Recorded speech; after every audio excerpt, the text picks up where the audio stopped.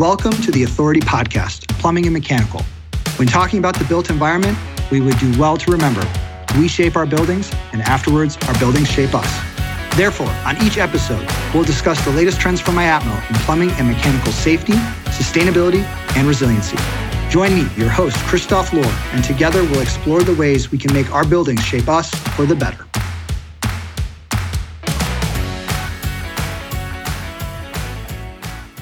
Scaling Up H2O podcast features weekly podcast episodes and daily digital content across social media platforms. With over 10,000 monthly downloads and a ranking in the top 3% of all podcasts globally by Listen Notes, Scaling Up H2O serves as an invaluable free educational resource for professionals in the water industry. On today's podcast, we speak with Trace Blackmore, CWT, Lead AP, esteemed CEO and founder of Blackmore Enterprises and host of the Scaling Up H2O podcast, about how the podcast began and the importance of water management plans, education, and communication.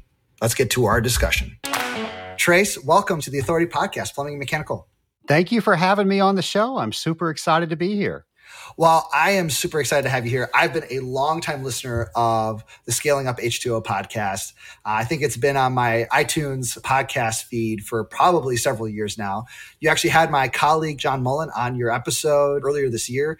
And I think we're going to do a cross collaboration here. I'm going to be joining your podcast here, hopefully very soon as well. Yeah. So I'm excited for you to join us on our episode. And for our podcast listeners, would definitely recommend you subscribe to the Scaling Up H2O podcast. I've certainly learned a lot from Trace and from all his guests. And you've had wonderful people on, like my colleague, and also Dr. Janet Stout, just a few weeks ago for Legionella Awareness Month. So just really, again, excited to have you here, Trace.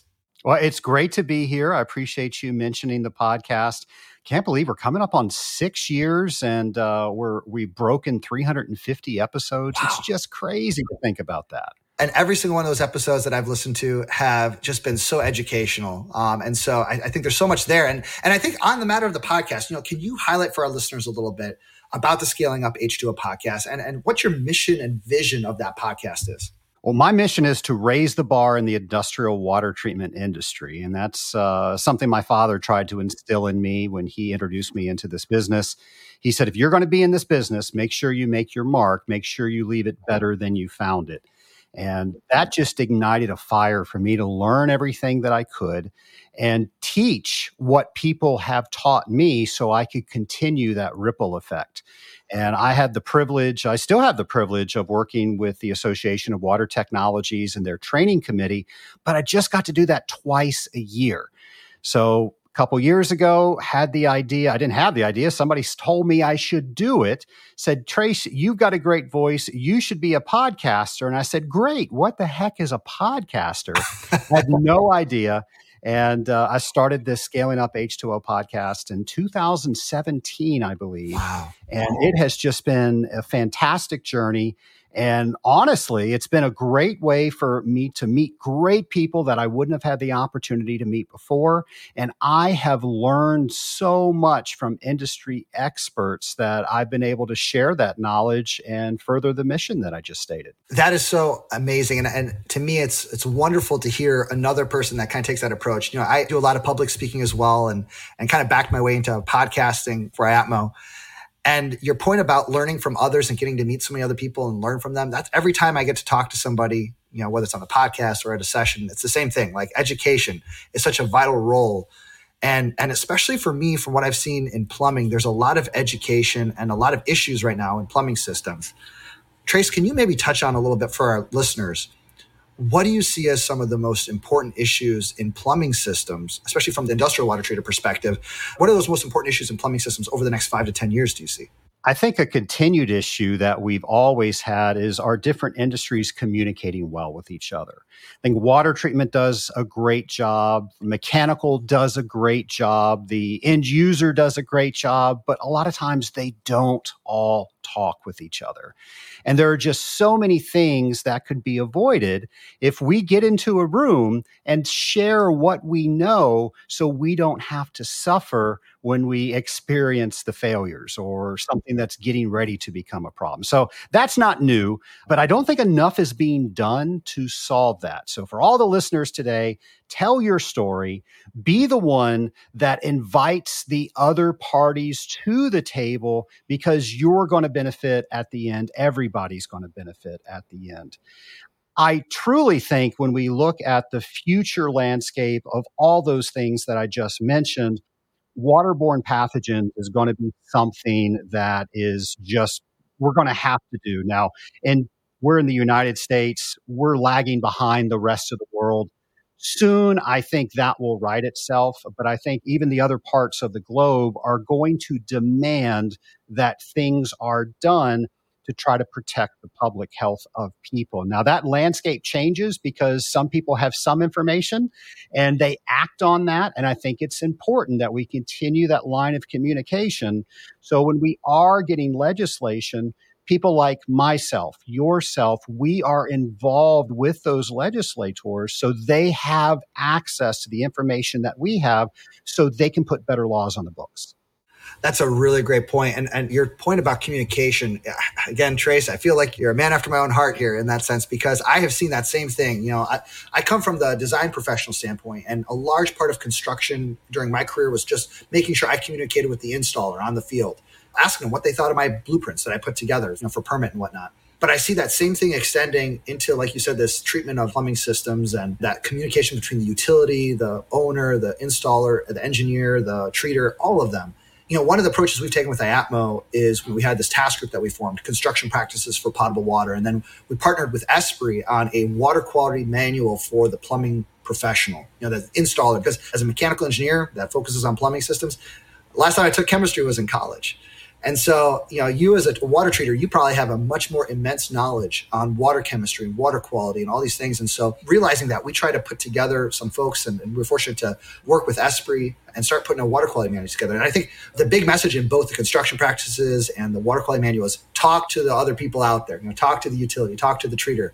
And I think your point there is so poignant because it's a challenge. We don't know sometimes who to talk to.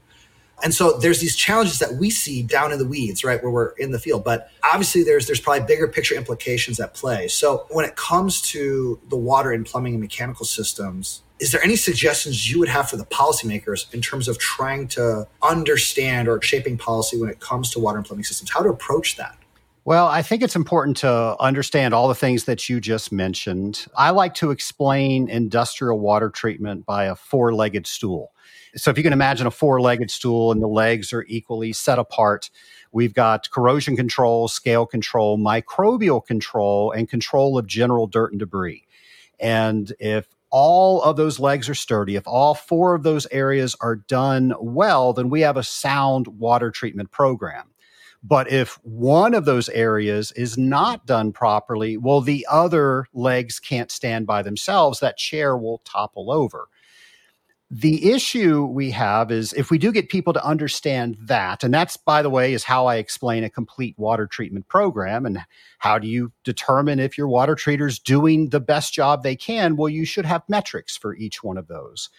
The microbial part gets misunderstood, and where I said we're going to see a lot more legislation on waterborne pathogens, a lot of people understand, or they think they understand, that since they have a water treatment professional doing microbial work, keeping that at bay, that includes waterborne pathogens. Well, it doesn't. When we talk about water treatment is about prolonging the longevity of the equipment, and also making sure that it runs as efficiently as possible. So we're talking about microbials not becoming insulation to retard the heat transfer of that system, not eliminating something like Legionella bacteria. That's a different part of that program. And as you know, there's testing that's involved. There's remediation that's involved. And that's far different than a regular water treatment program. And I think that's a general misconception with people that are paying a water treater to treat their systems. They think they're getting something, but there wasn't that communication to let them know that, no, we need to take that other step. And of course, the end user has to be responsible for what they do in their systems. The water treater can't make those decisions for them.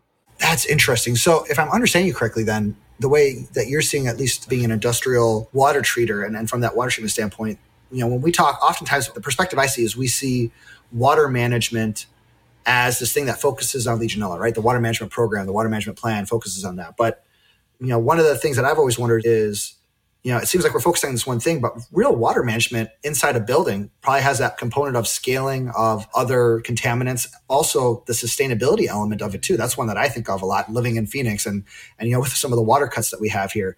And so if I understand correctly, are you saying that water management plans almost need to be more holistic than just the biological contaminants, let's say, or the waterborne pathogens in terms of how we think about it? It's really much more holistic thinking in terms of how we manage water inside a building. Is that fair in terms of, or just identifying that? If we're going to use the term water management plan, that's normally used in conjunction with Legionella bacteria prevention or awareness.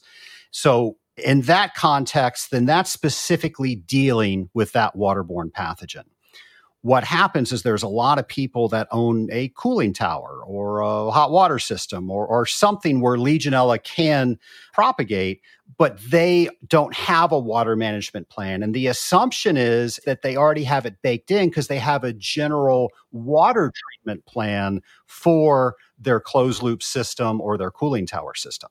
Gotcha. Okay, that makes sense. No, that's a really great point, in all honesty, because it's that gap there in knowledge that a lot of people have. In regards to water and plumbing and mechanical systems, kind of following up on that question, is there conflicts that policymakers and jurisdictions need to be aware of when they're making policy in concerns of water, especially in the built environment? We can go back to the same thing that we were talking about. We could eradicate all the bacteria if we kept 10 parts per million of chlorine in the system, but we're not going to have a system to protect. So if they don't understand that when they're making that law, it might just make sense. Well, why don't we just put so much oxidizer in it where it's not a problem? Okay, well, we don't have the chiller anymore. We don't have the cooling tower. So they need to understand that there is a balance between maintaining the systems that the water treatment program is there to protect, at the same time making sure that the water is not pathogenic to the people that are inhabiting that building. Oh, so that makes sense. So it's really the conflict that jurisdictions need to be aware of. Is it fair to say that they really need to make sure that they have the experts, the engineers, the treaters, the installers, those people that touch those systems every day when they're trying to make a bigger picture decision for their community, making sure to be engaged with those experts, making sure that they're not having an unintended consequence? Absolutely. There's a double-edged sword with everything you do. And if you go too far to one end, you're going to create another issue. So if you talk with the expert in that area, okay, now I know what that issue can be, and now we can collaborate and try to make something that will work for everybody. And normally that doesn't happen, but it's at least something that somebody is happy with. And I'm thinking about when New York made the hyperchlorination clause for cooling towers, that went through several iterations. And I want to say someone told me that they were circulating or they were proposing that they circulate almost 100 parts per million of chlorine in the tower for an extended amount of period. Well, we're not going to have a tower for very long if we do that. So obviously they spoke to somebody and they figured out how do we get that more realistic. Balancing all the variables, basically, at that point. Interesting. Well, you mentioned education, and I wanted to touch on that because one of my favorite episodes, actually a recent episode, you had Dr. Janet Stout on there and talking about education, and particularly that IAPMO ASSE 12080 Legionella Risk Mitigation Specialist credential. And would love to hear a little bit, how you see that education for that, fitting into the plumbing industry or into the water treatment industry. Well, I have to say, I love that there's a certification for that because it wasn't the Wild West, but I guess we could say it was the Wild West out there for a while. And it was really based on opinion. And when that's the case, well, who's got the better opinion? Now that we have some sort of guidelines around that and we do have this certification, we're all aiming at the same target. And I really commend IAPMO for helping create that. And I was fortunate enough to take Dr. Janet Stout's class, and I am certified in 12,080. And I have to tell you, I had a great time with that. Looking at how long I was going to be on the course, I was thinking, oh my gosh, that's a lot of time. I don't know how I'm going to get all my work done during those days, but I had a blast. It was a lot of interaction, learned a lot, also got to share a lot of experience and get advice. It was by far one of the better classes that I've taken in a very long time. That is so great to hear. I'm sure all of us at IAPMO just want to say thank you for the kind words. I went through that same class a year or so ago, and To me, what I loved about it was the fact that there was chapters in there. And, being a plumbing design professional, being a plumbing engineer, the plumbing chapter, it was the very basics of the knowledge. But for me, what I appreciated, I was in a class with water treaters, with infection preventionists, with lawyers, with manufacturers, with a whole host of people. And not everybody had that knowledge of plumbing that I did. And so what I noticed was in that conversation, in that training, everybody kind of started getting that basics knowledge. And I didn't have a lot of knowledge on the treatment side, on the microbial side, on how to test and on all those things. So those other chapters that Dr. Jan Stout spent time on, I learned so much in those. And coming out of that class, the feeling I had was, you know what? We're all speaking the same language. Now, when we get on a water management program team together, we at least know a little bit about what the other person's doing, what that person brings, and we can work better collaboratively because we all have that little bit of basic understanding. And that to me was the real strength, in that class was, for me at least, was realizing that I could speak the same language as somebody else when it came to that. But I'm so glad to hear it sounds like you had kind of a similar experience. Like there's something that you can take away from this and talk with others about too. Oh, absolutely. It was a great experience. And I had a similar experience to you. There was a communication specialist that was there, and her job was to communicate what was going on in the hospital. And Janet would defer to her, and she would say, this is how I would communicate this. There were a couple of water treatment questions there, and Janet deferred to me. And we just had so many experts in the room there. It was a fantastic class. Highly recommend it to everybody. Excellent. That's great to hear. Well, Trace, to wrap things up, I'd like to ask our guests kind of a big picture question. And my big picture question for you is, if you were going to wrap up everything we spoke about in one word, what would that word be? Well, I feel I've said it about 5 times, but I'm going to say communication. Excellent. And the reason for communication is just for that continued conversation between different people and education and all the rest?